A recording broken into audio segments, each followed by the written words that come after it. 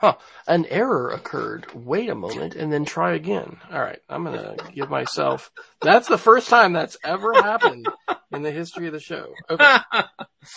That's not bad. Okay. 31 devices. Let's go ahead and prioritize this for 2 hours. Interesting.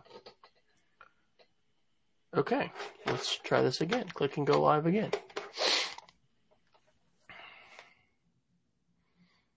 Happening now. We want to welcome our viewers from across the United States and around the world. This is the EdTech Situation Room. Good morning, good day, good evening. This is EdTech Situation Room, episode number 227 for August 11th, 2021. My name is Dr. Jason Neiffer, and I am the Assistant Director and Curriculum Director of the Montana Digital Academy, which is Montana State Virtual School located on the beautiful University of Montana campus right here in fabulous Missoula, Montana. And as always, I appreciate the opportunity each week to talk to my co-host. Good evening, Dr. Wes Fryer. How are you tonight? I am good and relieved that StreamYard worked. That was the first time we've ever gotten an error. Try again. And Peggy George is there. So I'm here in Oklahoma City, where I apologize. I'm sure there's just thousands of people that are just bummed, but I did not publish the show on our website from last week. So we'll get both tonight and last week published, but I am the Technology Integration and Innovation Specialist at the Cassidy School. Although I've got my K-State on tonight, my Academy logo, so we're showing all kinds of colors. We are back at school. I'm teaching 5th and 6th grade media literacy again this year, and a 6th grade advisor, and being an instructional coach. Actually leading a little workshop for all of our middle school and high school faculty tomorrow on our book study, which I am excited about. And kids return on Wednesday, and it's going to be exciting to see what kinds of pivots and changes, because I think we sort of anticipated a whole sort of different set of circumstances through June and July, and now August is here, and there's going to be more pivoting. So sadly, the pandemic is not over, but anyway, it's going to be great to be back. And we were fortunate last year to be able to be in person the whole year. I think there's about 1,000 students over the course and faculty staff over the course of the whole year that got quarantined for some amount of time, and sometimes repeatedly. But anyway, yeah, here we are back to, back in the saddle, and excited, as always, to be here tonight. So what's shaking in Montana? Give us some Montana gossip before we start into the show. Does a bear crap in the woods? That's about all I can talk about here. Well, I would say the smoke has been much diminished this week. I know there are still a lot of active wildfires around, but we had some rain over the weekend that I think helped clear some air, literally clear air here, and so it's been much nicer to be outside. In fact, on more of a personal note, I think I mentioned earlier this year that I had a hip replacement in June, and I'm getting back to my lunchtime walking routine and my evening walking routine, and that's just been a real joy and a blessing. As I like to be outside and listen to my podcast and scoot around the University of Montana campus and my neighborhood. So, Montana's been pretty grand. And, I will say it's still very hot here. I am concerned about the future climate of Montana, in part because, Missoula, I think I mentioned this a couple weeks ago, we had the longest string of 90 degree plus days in the history of taking records in this region, and that will definitely have an impact on Western Montana's lifestyle. Tends to be a little more moderate in temperature than other parts of the state. Our winters aren't as cold and our summers aren't as hot, and that can be a real nice place to be in from a weather standpoint, but we'll just have to see how that plays out in the future. Yeah, absolutely. Well, I think this is the first year we've never had to water our grass all summer. Oh, wow. And it's still green. So it could be better, but, never had a summer that wet. So it's been hot. And, we have this thing called Smart Hours with our local, electric company. And I think it's normally 10, 12, 15 cents, something like that. But yesterday, today, and tomorrow, it's over 40 cents a kilowatt hour. And so they warn you and all this. So anyway, it's a little warm, but hey, I'm not going to complain. It's been a pretty mild summer, and I think we're having a front that's going to come in maybe over the weekend. But hey, we are not going to talk weather as much as I'd love to all show. And we've got Mel out there along with Peggy. So awesome to have folks here in the chat. What are we going to do tonight, Dr. Neiffer?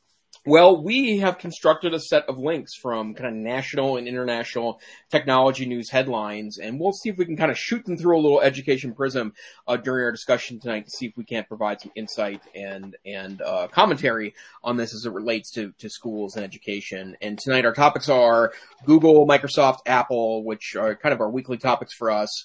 The tech correction, which is our discussion about kind of the evolving nature of technology and how it might be changing in due part because of the kind of extraordinary impact technology's had on our culture. Some security articles. One I'll add tonight about a little bit of consumer savvy, which is something that I knew about, but it was really well articulated by a New York Times article.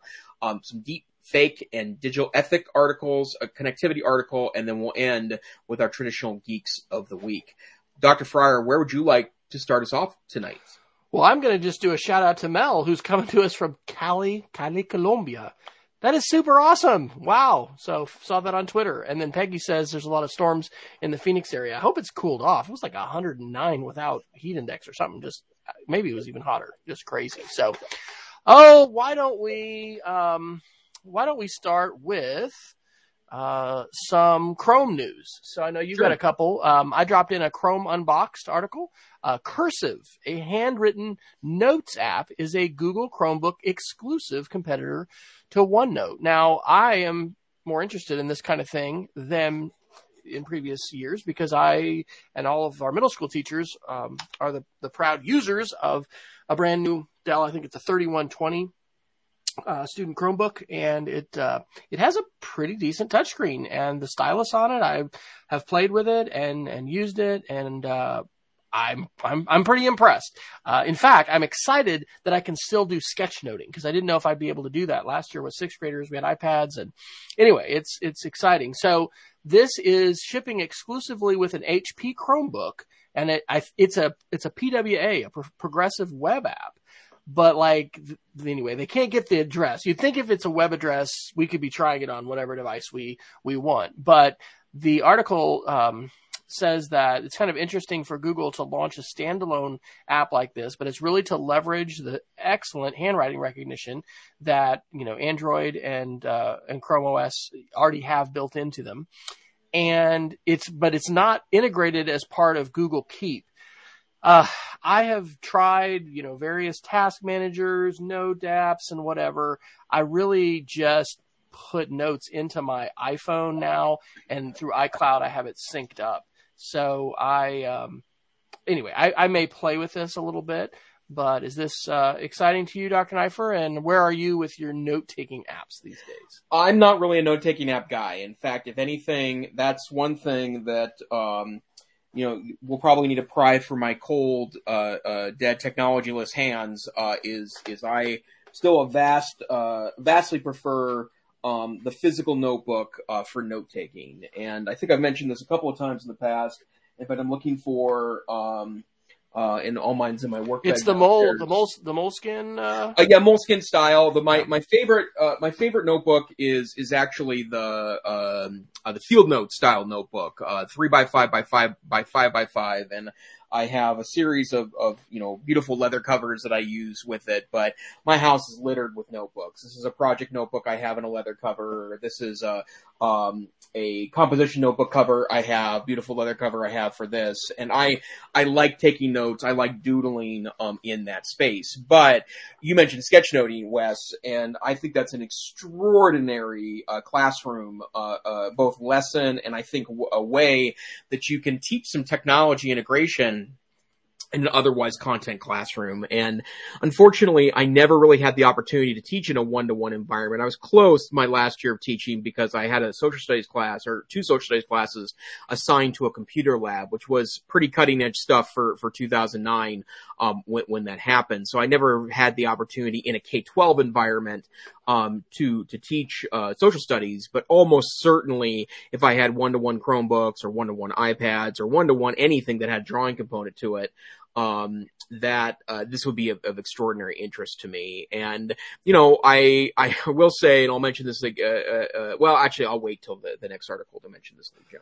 Peggy's saying that she's just wondering what that market might be since OneNote is established, and I'd say since it's native to Google and the Google architecture, everybody who's a Chrome user, like, I don't know how many schools are doing Microsoft 365 and Google.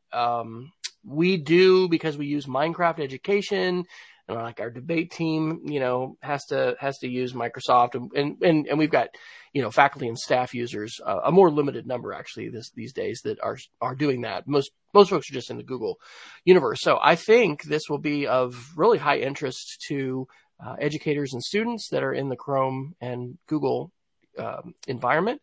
And I've played with OneNote a little bit. I've seen some really impressive uses of OneNote. We toured, actually it's been a year and a half, I guess. It was February before the pandemic.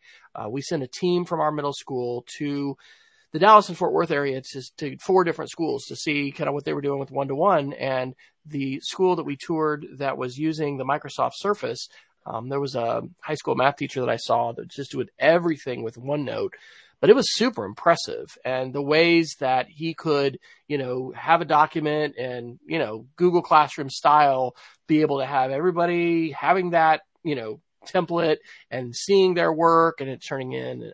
Anyway, it was pretty advanced. But I don't know what those numbers are, but I'm going to guess that there is a small number of schools out there that are K-12. Their universities are different ballgame, but that do both Microsoft 365 accounts and Google accounts for students. So I'd make another quick note about OneNote that if you are in Chrome world, the web-based OneNote is just not nearly as functional as the apps, and that's both the Android app, the iOS app, and then also what's available on Microsoft Windows.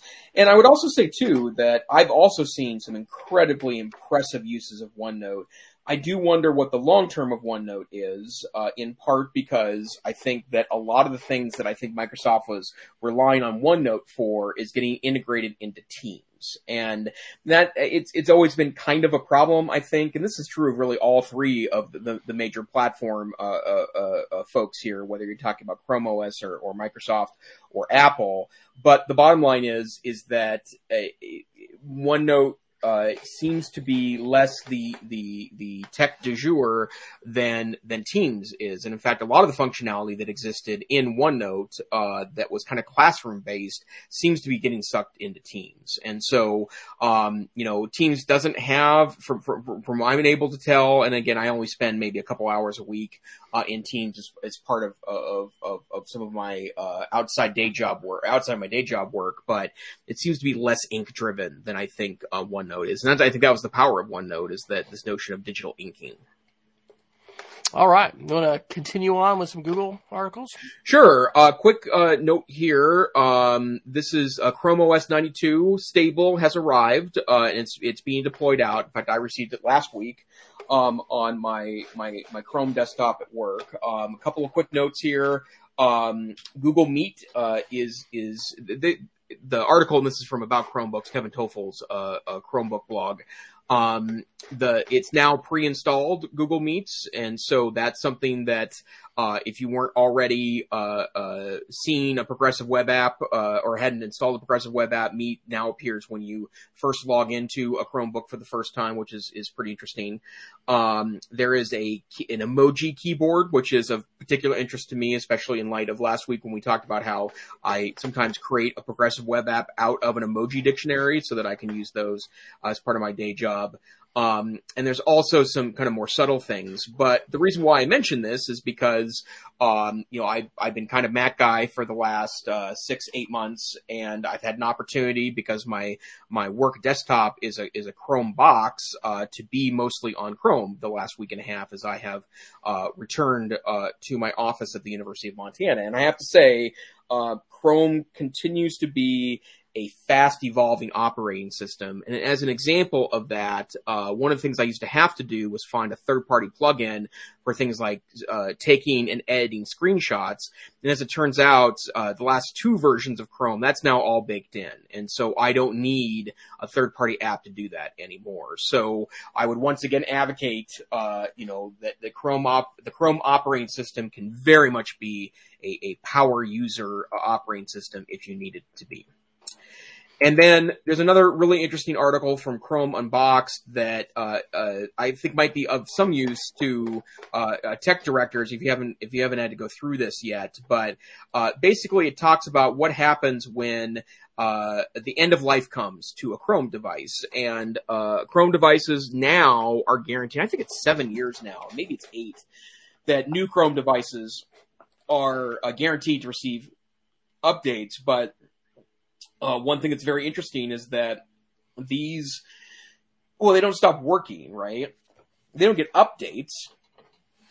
That can be problematic from a security standpoint, but the bottom line is that the device itself will continue to function. And as an example of that, I own, they're both kind of vintage now, but a 2013 Chromebook Pixel and a 2015 Chromebook Pixel. Those were kind of high-end devices intended to be kind of models for other manufacturers to take on Chrome operating system.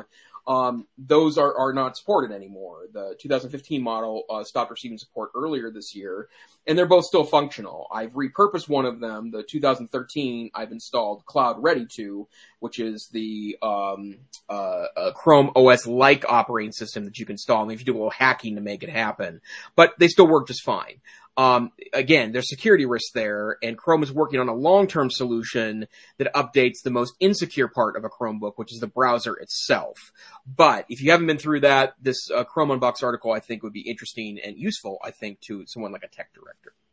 It's kind of amazing how quickly Chrome does update. I just did a workshop for all of our middle school faculty with these new Chromebooks, and one faculty member hadn't actually taken it out of the box since it was delivered in May, and the number, I think it was like 86 to 92 or something, and maybe that was when it actually shipped, so I don't know how long when it was actually put in the box. But what I'll note that's a significant thing in terms of teaching and students is now screencasting is built into the Chrome OS. And I don't know, we might still use Screencastify. We're going to play with that and see. Screencastify, allows for unlimited, less than 5-minute screencasts. This would not have a limit as far as I know, so that's significant. And then, allowing, I think, a quick save to Google Drive. So I have not put it through its paces to see if the workflow and everything is as smooth. Screencastify is great. You just click this one button and it automatically makes it, unlisted in Google Drive and all that kind of stuff. But anyway, when this teacher who wasn't seeing the option, it's just when you hold down the quick keys, it's like Alt Control F5, I think. The screenshot region comes up and you just got to toggle between camera for a picture or still image screenshot or video. Restart her Chromebook, boom, she's all set, latest version 92. So your Chromebook should be automatically getting their updates, but you do have to restart them in order to see those updates. So restart every day or every week. I mean, frequently. We just recommend everybody restarts every day. It's fast on a Chromebook. So yeah, it really is. And that built-in functionality is truly amazing. And I do feel like there is some commitment to that on Google's part. The one thing that's always super interesting to me, and this is also true of updates in Windows and Mac OS as well. But if you are not as tech savvy as, say the host of the show or the typical teacher that's using tech on a daily basis, one thing that is always interesting to me is, if you get used to a set of functions and how things work, I don't always feel like any of these operating systems do a very good job of kind of holding your hand to teach you about those things. Now, Chrome has a new feature where I think it's every other update, they will pop up a box that says what's new with Chrome OS. But if you close that, you miss it, right? and that it looks like a pop-up, right? So I could see maybe doing that out of hand. But yeah, I love this notion that it just happens in the background. It takes no time at all to restart. It's the same amount of restart than if you're just shutting down and turning back on again. It's one of the great elegances of the Chrome operating system. Absolutely. And this may be a default, but I remember when we first set up Chromebooks in the Google Admin Console, we would just choose updates and just scatter it basically. So it, sometimes when Microsoft updates would come, I don't know if hopefully this has changed as well, but back in the day, your network could really be hit when people powered on a Monday morning at, 7:45 or 8 o'clock or whatever. And then everybody's pulling down updates and whatnot. So Chrome, has some really great, tons of great management features. And one of them is it just says, scatter and randomize this. So everybody stays updated, but it's not like they all hit the network at the same time, to pull down that update. So I updated my M processor Mac, and we have a super fast, gig down at school. And, it was like 3 hours or something. I mean, it was multiple gigabytes. So anyway, it's, keep your stuff patched and updated. Although I think we had an article, which we may or may not have talked about, that there were some issues with Chrome on some Chromebooks recently, but, I haven't been affected by that. And in general, you just want to keep, maintaining your updates. It's important for security. Yep. Absolutely. Okay, where to next, sir? Let's see. Why don't let's jump down to some deep fakes and digital ethics articles. This is a Huffington Post article from yesterday, from August 10th, and the title is "A Powerful New Deepfake Tool Has Digitally Undressed Thousands of Women." We have talked about deepfake technology multiple times on the show, and this technology enables folks who have generally it has a lot of data to basically make someone say and do whatever they want. So thinking of like public figures, politicians, people that there's lots and lots of video on. They could make them say whatever they want, and it looks very, very convincing. And the technology allows for that to just trick you basically a lot easier. Now, it still has taken a lot of time as far as video.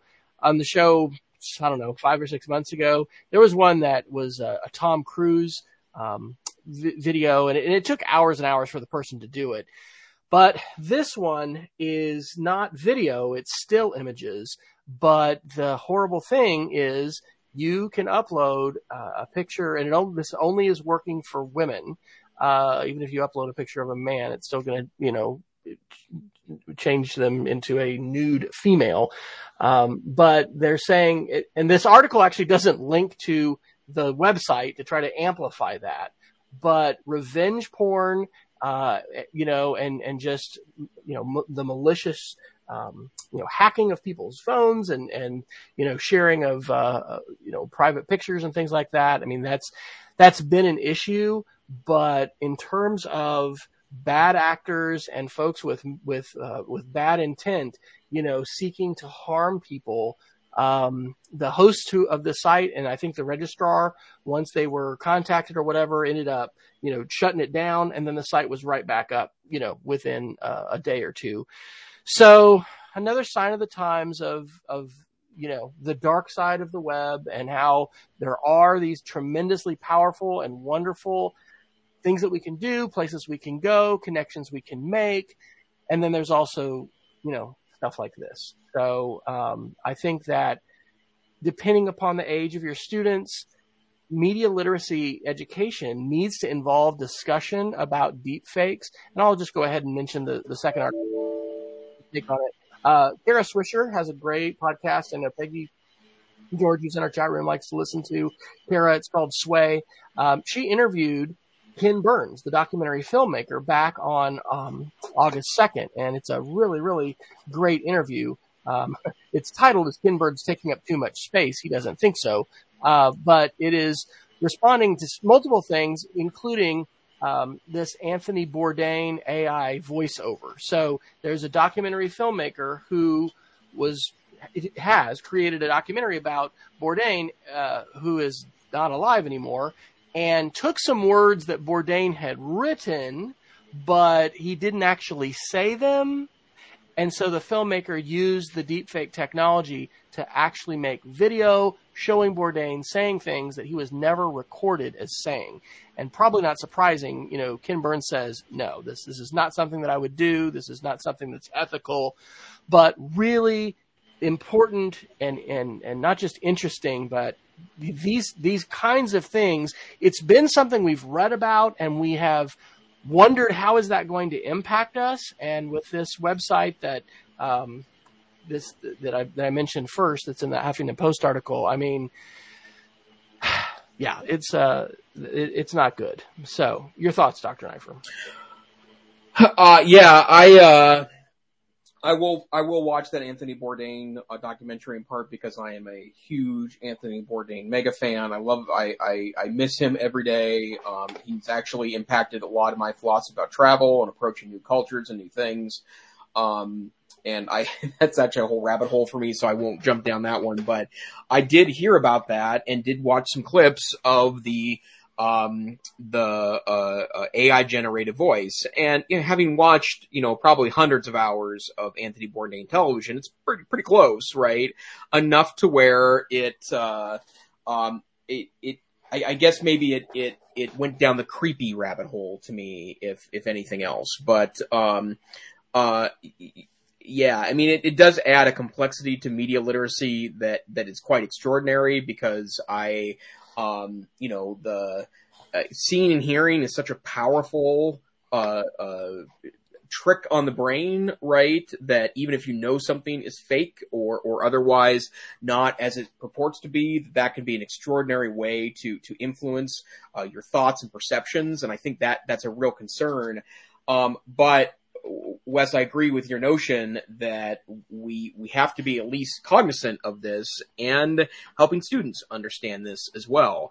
A lot of people have debated the ethics of perhaps AI generated images of actors that are no longer with us. And there's enough archival footage to create a pretty accurate piece there. And, the ethics of that, is that really acting? If it's for entertainment purposes only, who cares, right? That debate is extraordinary as well, but it certainly makes things a lot more complex when these things work their way into something that's real, news, documentary, that sort of thing. I remember we watched this movie a few years ago called Ghost in the Shell. I think it's rated R, but it was I really enjoyed it, and the ability to just with special effects. And I'm trying to remember what it's called, but when an actor or actress, and they did this like for Lord of the Rings, like for Gollum, I mean, they had all these different markers and they gathered all of this different data. But once they had captured all of that, then they could basically make Gollum, and I think it's Xerxes, I forget his name, but anyway, the guy who played him. I mean, they could make him say anything and do anything. And so we are entering a world where even in terms of actors and actresses, like filmmakers are going to be able to completely create and fabricate real looking people that can do whatever they want. And then, yes, there's this idea that, hey, that's an interesting copyright thing. And who owns the image of an actor, actress, right? If somebody wanted to, and maybe somebody's working on this now, I mean, they could make a film with Marilyn Monroe today, and they could make it with, real actors and actresses that are interacting with her, or complete fictitious ones. And, if Ken Burns is saying this isn't ethical, I'm not doing it, that's not going to be stopping other people from, pushing the boundaries, because this is art as well, but it really is pretty fascinating. And we certainly, I mean, in the political realm, right? I mean, we're not a political show. We're not going to dive deep in the political rabbit holes, but like there have been some audio recordings in recent elections that, were we further along in the deep fake world, a politician could have said, well, that's just a deep fake, that's not real. And so the again, potential for bad actors, whether they happen to be in your country, they're from other countries who want to probably, subvert and sow discord and chaos in your electoral process. Like this kind of technology has really significant implications. And, we need to do what we can to help be aware of it. And I think also I put the digital ethics headline on this one because, when it comes to the uses of technology to coding, we've talked about this on the show before. I really think we need a, Hippocratic oath for coders and engineers, right? Doctors take the Hippocratic oath of do no harm. And, there's a lot of ways that technology, has and can have unintended consequences and harms. And I'll say one more thing. Peggy listened to that Ken Burns interview. He is super, super upset with Mark Zuckerberg and Facebook and just totally thinks that, Facebook has done horrible, horrible things, to our country and to the media landscape, and they don't have values. And I actually tweeted at him, not like I was expecting to hear from him, but if anybody out there has heard Ken Burns talk more about Facebook and about Zuckerberg, I'd love to hear more, because that kind of ties to the tech correction, which we'll talk about here in a while. Like, do we need more regulation of tech companies, and what does that need to look like? And can self-regulation, bring about the kinds of privacy protections that we need? Anyway, it was a fascinating podcast. There's a whole lot of issues there. And depending, again, on the developmental level, I don't think I'm going to be broaching this with my 5th and 6th graders. I'm not. That first article, we're not talking about that. But teachers need to know about that. And, I have kids last year that were not only on Reddit, because they talked about that, they were on image boards too. And there's a lot of really troublesome and dark and pretty bad stuff that is out there. And so it's one of those things where as teachers, we need to, and parents, we need to have some awareness of what's out there, and also what kinds of warning signs there are. And, at some point be able to enter into some conversations about that, because if you think about that tool, that's just what a devastating tool to be able to take any digital image from a yearbook or any picture that a person has taken. And again, to not have to have lots of equipment and power and time and hours, but just to be able to upload it and boom, there it is. So it's, that is something I think we're going to probably hear more about in this school year. I'll just predict that. Absolutely. I think that is 100% true. All right. Where would you like to go next, sir? Well, let's do, a lot of these are real rabbit holes that I put in here tonight. Jump in them. Let's go, baby. Okay. Let's, the water's warm. Come on in. Let's do some tech correction articles. I think both of you and I, or both of us threw up an article related to this, but the headline here is that Facebook has shut down political researchers that have been utilizing the API and other hooks into Facebook to analyze Facebook, right? And in particular, there was political ad researchers that were kicked off the platform. And there's a couple interesting things about this. The first one is that Facebook is claiming that it violated their terms of service. And the researchers and also a number of third-party accounts I've seen have suggested that just simply wasn't the case, that they were using publicly available resources and they were careful. And in fact, a lot of ways, most research and most IRBs, if they're located on a university campus, probably wouldn't allow them to violate the terms of service of a platform in order to gather data for the purposes of academic research. But ignoring that for a moment, the other thing that's also true is the Federal Trade Commission commented on this and basically said it was a bad idea, that doing this was troublesome. And for Facebook to do that? Right, yeah. That's the article from Mashable on August 8th. And the thing I would note is that the way Mashable is framing this, and I've seen references to this across the news media, is that basically it's a thumb in the nose. That's the phrase, right? A thumb in the nose of regulators, and it's basically daring government regulators to step in and regulate them. I guess I just would have to say that it's the headline for me is that it's a terrible idea for Facebook to draw this line, because I mean, that even if they don't like what the research is saying, the fact that they're becoming more of a black box, I think is a terrible idea. And then the other way that another headline puts it, and this is one of the researchers they shut down, spoke to Recode and said, people do not trust that Facebook is a healthy ecosystem. And if you want to, spur more distrust, a good way to do that is to kick out academic researchers that are trying to figure out what impact the platform has broadly on society. So I guess I'd start off with, Wes, any thoughts regarding Facebook taking what I think is a pretty aggressive action? Yeah, terrible action. Like you said, it's kind of a dare, throwing down a glove to regulators. The tool which the NYU researchers were utilizing here, it's the Facebook advertising library. I think maybe they were having people also capture things and send them in. But this summer, in the Summer Institute in Digital Literacy, I went to a session on propaganda that Renee Hobbs, who's at the University of Rhode Island, did. And we used this Facebook advertising library.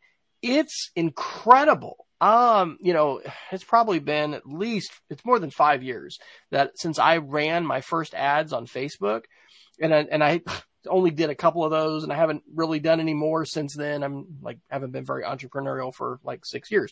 But it's incredible how you can target and the ways in which that tool is built. And when you are creating the ad, even if you don't buy it, it's very eye-opening, or it was. That's 5 or 6 years ago. Similarly, and I think I had to log into Facebook. Some people said they didn't think you had to log in, but I can say, show me political ads in Montana, between, August and November of 2016. And then I can compare those to the ads that are running in Connecticut or running in Oklahoma. And basically, I think every advertisement that has run on the platform is in this database. So it's an incredible tool. I haven't actually seen that activity I did this summer. It was the first time I had played with that. And I haven't seen, or talked to K-12 teachers using that with students. Again, I think because I'm a middle school media literacy teacher right now, that's not something I'm going to be doing. But if I was teaching high school, if I'm teaching college, really a powerful tool. So kudos to Facebook for putting it out there. Shame on Facebook for shutting down researchers that were doing some really important research and pointing to things that, Facebook shouldn't have veto power, to silence them. It reminds me of Google, who's fired their own, researchers on AI. Right. Allegedly because they were upset at some of the conclusions. I think these had to do with, algorithms being racist and anyway, conclusions that Google didn't like. But it is a pretty big deal, and hopefully we're going to see action. The sad thing is we have such gridlock in the United States that, powerful lobbyists generally get to do what they want. And so I'm not going to be super optimistic that we're going to see, change on this quickly, but at least the FCC came out, and certainly the Biden administration has a much, I think, I don't know. This is this area where we have both conservative and liberal voices calling for regulation and, calling for change. It's different kinds of change and for different purposes. Yes. But, hopefully we'll see some teeth, to the FCC and FTC and these different federal organizations that are charged with regulating and overseeing things like this. And, Facebook can have some meaningful consequences for it, because I don't know that I've ever heard of a company doing that kind of thing for academic research. And anyway, it is a different world, right? Because they have a tool that the researchers are using. So they have the ability to shut off their accounts. I mean, in a typical research study, that's not the kind of thing that your subject of your research can do. Is just, I don't know, maybe so, but there's nuances and relationships and situations here that are certainly unique to studying social media and studying a company like Facebook. So we need more academic research like this, because the transparency that it can afford and the window that it can provide us into stuff that's been happening for years, but it's been in the dark. I think that these researchers are doing really important work, and we need more of it. Yep, absolutely true. And then one other article that is from The Verge it's interesting because the onus of this was a PR person apparently contacting a spokesperson contacting The Verge and talking about this, but The Verge reported that Facebook is rebuilding its ads to know a lot less about you, and the term the spokesperson talked about was a very meaningful pivot, in part to do with Apple, right? Like Apple essentially shut down a lot of the ability to track in its apps and gave users choice whether they wanted to be tracked in that way. And the vast majority of users have chosen to turn off tracking. I think the number we cited several weeks ago was 95% of Apple iOS and iPad OS users were headed in that direction. I mean, I still... Wes talked about it earlier. I've had some experience too. I will say, having advertised on Facebook before, there is something really extraordinary about, and I think the term they use here in the article is micro-targeting. And, part of the power of that is, not necessarily as much. I've never had the opportunity to track someone by a fine or a very specific location, right? Targeting by city or proclaim the home city, yada yada yada. I think is kind of an important piece of that. But I still, the free web is run by advertising, right? That's the bottom line. We don't have a lot of alternatives to that. Short of charging more for these individual services. There are some small scale ways that people try to monetize their web presence that probably aren't scalable to the entire internet. But if Facebook can do it, more power to them. I just am a little skeptical that they can continue to have the revenues they've had in the past without that micro-targeting. And remember, we talked about this article several months back when Apple turned on its ability for you to turn off the various tracking. One of the ways Facebook talked about that was its benefit to small businesses. And I have to say that argument doesn't encourage me to turn tracking back on the app, but I thought it was a pretty good argument, right? Because that's something that a local small business can do, very highly targeted advertising towards likely customers, as opposed to kind of shooting in the dark with more traditional means. Having a great little exchange here in the back channel with Chelsea and Peggy.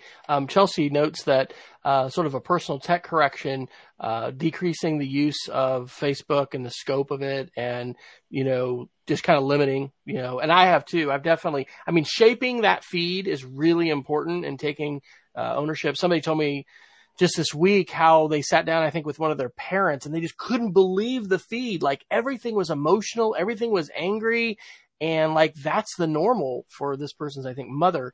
So Peggy's really, cut down on her Facebook use as well. And we were talking about, ownership of content, and just like with those researchers having their data, having their stuff cut off. Like, oh my gosh, I just, if they cut off your account, you can lose all your stuff. So you can download all of your Facebook data. I put that link in. You can just Google, download Facebook data. I honestly haven't done that. And I've wished, I share, now not just cooking things, but we have a new golden retriever puppy who's very cute, and it's wonderful to share her, and people love seeing the dogs. But I've wished there was a way for me to just cross post that to my own blog where I'd be able to have that and own that. And anyway, I don't think I'm going to have my Facebook account deleted, and I don't think I'm losing that, and I don't think Facebook is closing soon.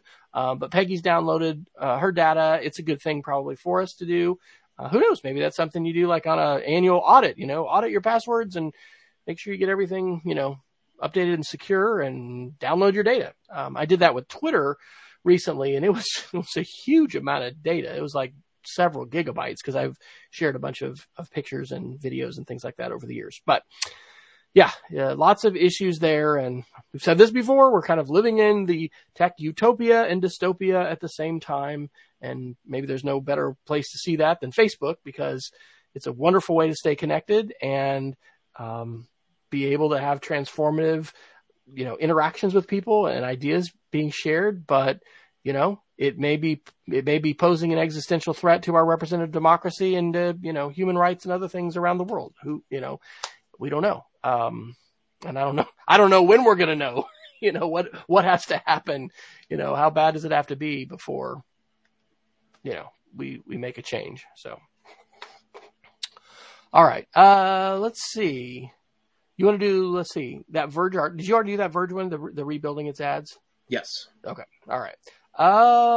How about the digital movies? You want to go there? Sure. Yeah. This is just a quick one that I had known this personally, but this was a well written article by one of my favorite sources for kind of consumer information, the Wirecutter, which is now a New York Times property. But the article goes into some detail about something that's really interesting that you may not know.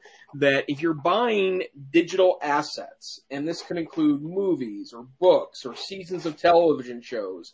So, and it doesn't really matter what platform it is, but probably the easiest way to think about this is when you're buying it on the Apple TV platform, right? That you purchase a movie, you don't really own it, right? Like you bought it, but you're actually, it's closer in analogy to a rental than it is an ownership, because there are several circumstances in which you can just have your access taken away, not the least of which is the company can go away, right? Less of an issue with something like an Apple or a mainstream platform. But the bottom line is that you don't really own that. And there was an issue several years ago about Amazon Kindle books. Those are digital properties. You don't own those, even though you kind of own them. But updates can be pushed out. The book can be rendered unavailable anymore, and access pulled away. Updates could push out that you don't like, that are make the book for the worse than the better. And the same is true of video. And so just be very cognizant of the fact that, you may own a large digital library, but the bottom line is that ownership isn't quite like owning something in the physical realm. I have to mention, that said, like I know a handful of people that refuse to buy anything digitally, and they're still very much purchasing physical media. That is, getting to a point where it's difficult to even pull that off, right? Because, if you own a large VHS library, you're literally buying used VHS players to continue to play that media. So at some point that, stands to maybe be a losing strategy. But the bottom line is that it's important to understand ownership. Definitely. Chelsea's pointing out in the chat that, what happens to this content when people pass away, when they die? Yes. It is super important for us to have our passwords, hopefully to our password managers. Like 1Password does this nice emergency kit. And I was just helping an elderly couple 2 weeks ago kind of get set up there. And my recommendation was put this in your bank fire file or wherever you keep wills and, powers of attorney and these kinds of things. These are the keys to the kingdom as you are using a password manager. And, the whole idea that, not enough people are using a password manager today, but, the code on your iPhone lock screen, the code to the Apple ID, like if you don't have that and you can't, if you can't access that, I mean, you're going to lose that content. And, the companies really don't have an incentive to make that different. And there really aren't easy legal ways to, be able to get your own offline copy of, let's say, movies that you buy on iTunes, to be able to have them in the same way that you can have a DVD library or a CD, collection or something like that, of physical assets that are there. So isn't it interesting how our minds get used to like the new ways? Because it wasn't that many years ago that subscribing for music just didn't sound good to me. Like I like my music that I've ripped and it's, built this library and iTunes Match and all that. And now I'm just like all in with Spotify. It's just awesome. I love it. I discover new music, fairly often as a result of the service. Anyway, so that's changed. But, your point is right, Jason. Not everybody's on that bandwagon. It's kind of harder to live in that analog world, but hey, we still have a lot of antiques running around, you can still get an 8-track player, maybe. So there's people that still love vinyl. But it's we do need to be aware, especially with the personal stuff, not like the Hollywood movies, but like your own family movies, your own pictures, having that backed up, having that on a media device like a USB flash drive or maybe a burnable DVD, right? How long are those going to be available? Probably for a while, but anyway, having that stuff so that, posterity will not lose your digital legacy. So. Absolutely. Well, we're approaching the top of the hour here. Let me do a quick Microsoft article that the article itself is not nearly as interesting, I think, as a broader point, but Microsoft and its Edge browser is the same way that there are experiments in Chrome, which is the core, Chromium is the core of the Edge browser. There's experiments also in Edge. They're working on something called Super Duper Secure Mode, which actually takes away a lot of functionality in a browser that is suspect or otherwise maybe not, could introduce security issues into that. And the point I want to make here is not that secure piece, although it is interesting. I'm glad to hear Microsoft's doing that. It's that I think in the end, it's probably great for users that Microsoft has moved towards the Chromium base. And one of the reasons why is because it is, Chrome is different than Edge, right? If you download Chrome, you download Edge, they feel similar because they're built on the same base. But the bottom line is that Chrome is different. It's got a different look to it. It calls things different things. It's a different phenomenon altogether. But I do think having two large sets of users, the Chrome users and the Edge users that are using a browser, and then these two different companies are building things on top of it, I think that makes the web a better experience for everyone because we're feeding all these changes back into the Chromium base.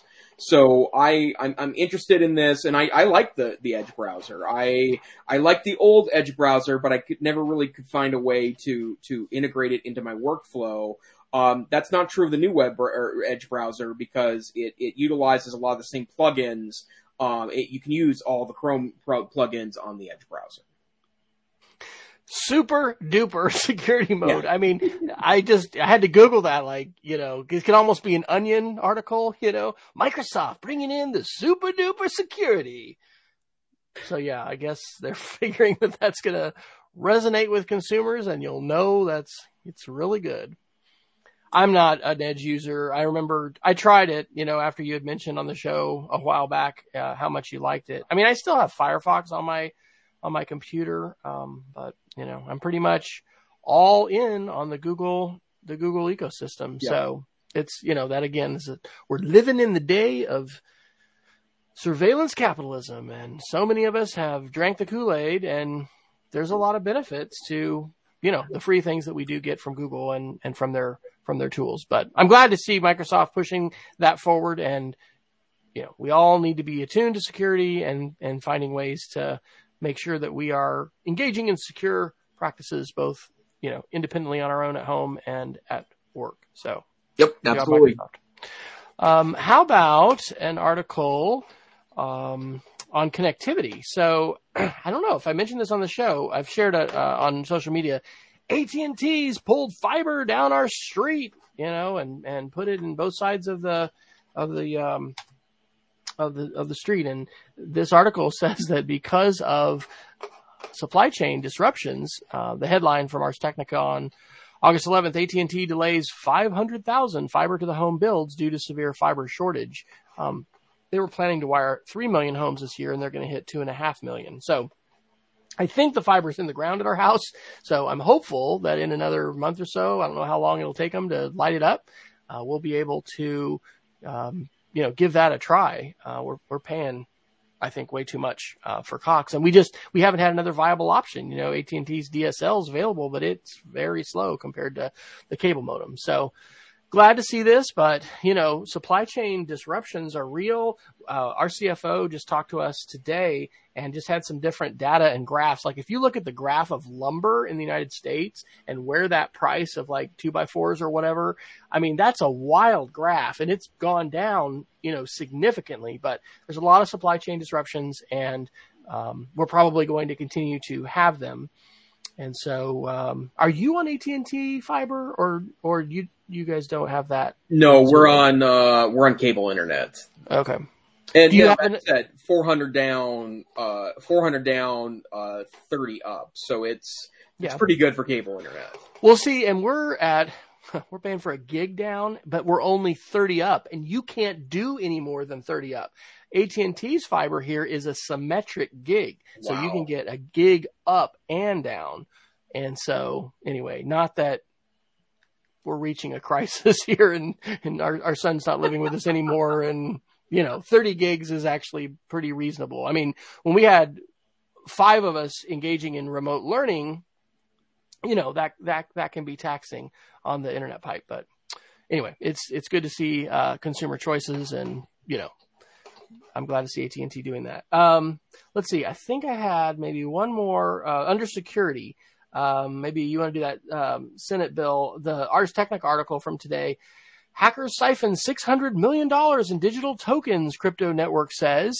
Jason, I know that you are a sometimes investor in the cryptocurrency market. So hopefully this isn't hitting too close to home with your, cryptocurrency marketplace of choice. But this was the Poly network, it says, which links some of the world's most widely used digital ledgers.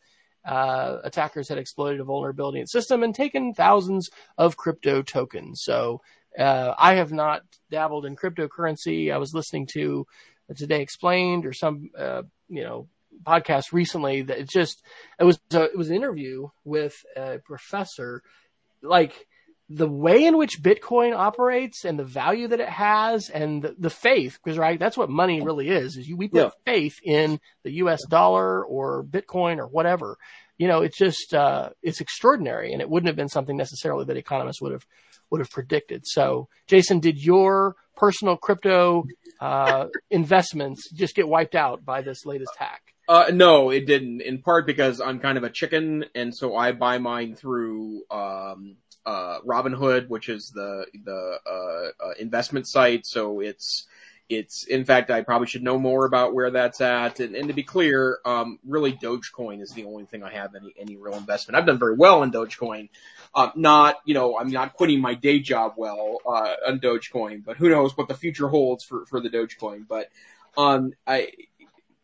cryptocurrency is it lacks adoption in part because there's just all these moving parts that you have to kind of jump into to be able to buy, save, and then use cryptocurrency, and it's the mega wild west out there. So I am encouraged that there's cognizance about this, but it's still. It's in some cases you're safer just putting your money into precious metal and burying it in your backyard. So it's a wild west. Let's see. You know what? I don't know. I guess the Apple ones we may not have got to.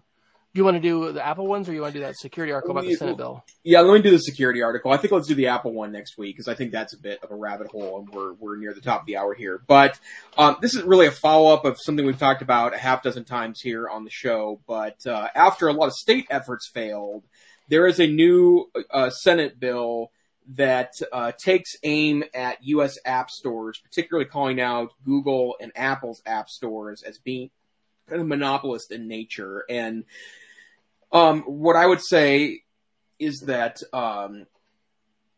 the same thing applies. Well, first of all, a bill means nothing, right? There are literally tens of thousands of bills introduced each year across the United States in various levels of government that will go absolutely nowhere.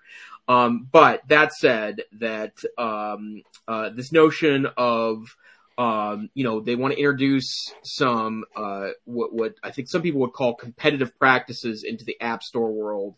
I understand why it seems like it's desirable, but I happen to be with Apple on this one, that I think that the single unified app store on the iOS platform, its biggest advantage is security, which is why I called this a security article. But be curious to keep an eye on this. I know that Senator Amy Klobuchar from Minnesota is very interested in this topic, and in fact can actually hold a conversation about it. Not every senator can meaningfully hold a conversation about this. Senator Klobuchar, that's not the case with her. I think she knows a lot about this, but I'll be curious to see where this goes. Definitely. We're having some discussion in the back channel about just connectivity, and I would just mention Starlink. That is,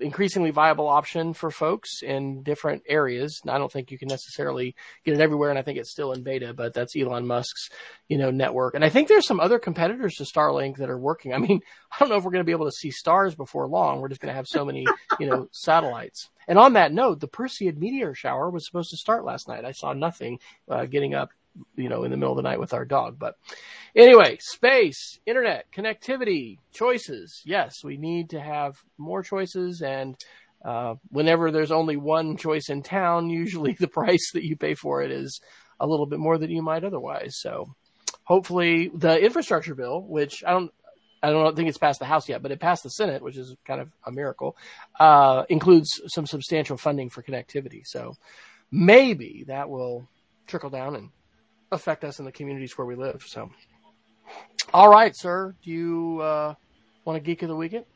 I do. I just want to share this particular site. I have to say I've been a longtime Audible user. This is not a sponsorship. We are an unsponsored podcast. Contact us for details. But I've been a longtime Audible user. I love it. It's been a really important part of my audiobook diet. And, I would never travel long distance in a car without it.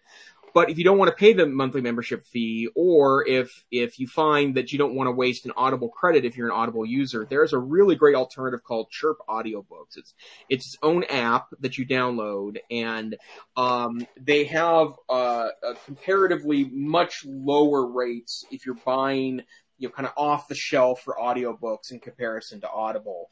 One thing I have noticed is it's not always the version that was released widely, so it may not be one of the premier voice actors. I can tell you I love listening to a John Grisham novel when I travel long distance in a car, in part because the 4 or 5 voice actors that do them they're really great performances of that. It's also great car literature to listen to. But I've purchased 5 or 6 books on here now at a deeply discounted rate in comparison to their Audible pricing, and it's been pretty solid. It's a good app. It's a good website, and I would recommend it, especially if you're not buying into Audible books on a regular basis. I've at times had an Audible subscription. This summer, we wanted to listen to the story about the Indian tribe north of us and the Flower Moon. Anyway, they're just shooting. They've just shot a movie. Killers of the Flower Moon is the name of the book, and Martin Scorsese has just shot a movie with some pretty big headliners. Anyway, I got 2 free books, and anyway, was back into that. But it was that exact kind of thing where it's like I didn't really want to subscribe. I just really wanted that book, and so I'm glad to know about that. I've got 2 fast ones. Derek Mueller is Veritaseum. If you don't follow him, all of his videos have just millions and millions of views. I watched this one this week. The title is "This is Why We Can't Have Nice Things." Fascinating, and gets to the heart of right to repair, which is something that we talked about either last week or the week before. It starts off with light bulbs and why light bulbs go out. Now with LEDs, they're going to probably last, 15 years or something like that. But it's just a fascinating video, and it touches on technology and back to Apple and this whole idea about batteries and replacement and how, companies want to generate revenue. So they'll sometimes, designed obsolescence or something like that, where they're actually going to make something not work at a certain time so that you're going to be able to, or you're going to want to buy a new one. So it's just really great. I'm probably going to use that video as a media literacy video with my students. Also just talking about marketing and the ways that, cars and fashion and things like that, try to generate, the demand. And then the last one I just learned about today, I did a little workshop with our technology manager. It's called EasyRes. And this is a free app on the Apple App Store for Mac computers. And it just allows you to really quickly change the resolution on your primary or secondary or tertiary, however many screens that you have. A little bit faster than opening up the display control panel. So something cool to check out. Yeah, that's wonderful. Well, Dr. Fryer, where can we find you on the internet?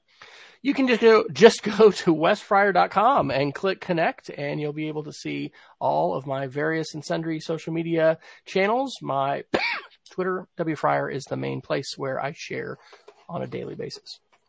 How about you, Dr. Effer? I'm best found on Twitter, Tech Savvy Teach, where I share 10, 15 articles a week, and I try to get into civil conversations on Twitter. And now that I mentioned that, next week I'd love Dr. Fryer to talk to you about that Teachers Pay Teachers article on the air, because I thought that was an interesting study. It was released this week. Awesome. All right. Oh wait, and I'm the host, so I need to X this out. That's okay. This is not just about me and Wes. This is the EdTech Situation Room. We are a once a week podcast on Wednesday nights. We typically broadcast at 8 p.m. Mountain, 9 p.m. Central Time, and sometime in the middle of the night UTC. We do broadcast over YouTube Live and also Facebook Live.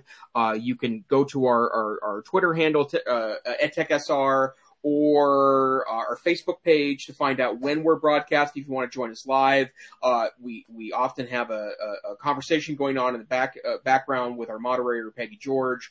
But if you don't want to do that, you can most certainly download the podcast. You can do that at our website and wherever finer podcasts are aggregated. But we hope you join us live next time in the EdTech Situation Room. We hope you have a great week. Stay safe, stay savvy, and we hope to see you next time on EdTech SR. Good night. Thanks, everybody.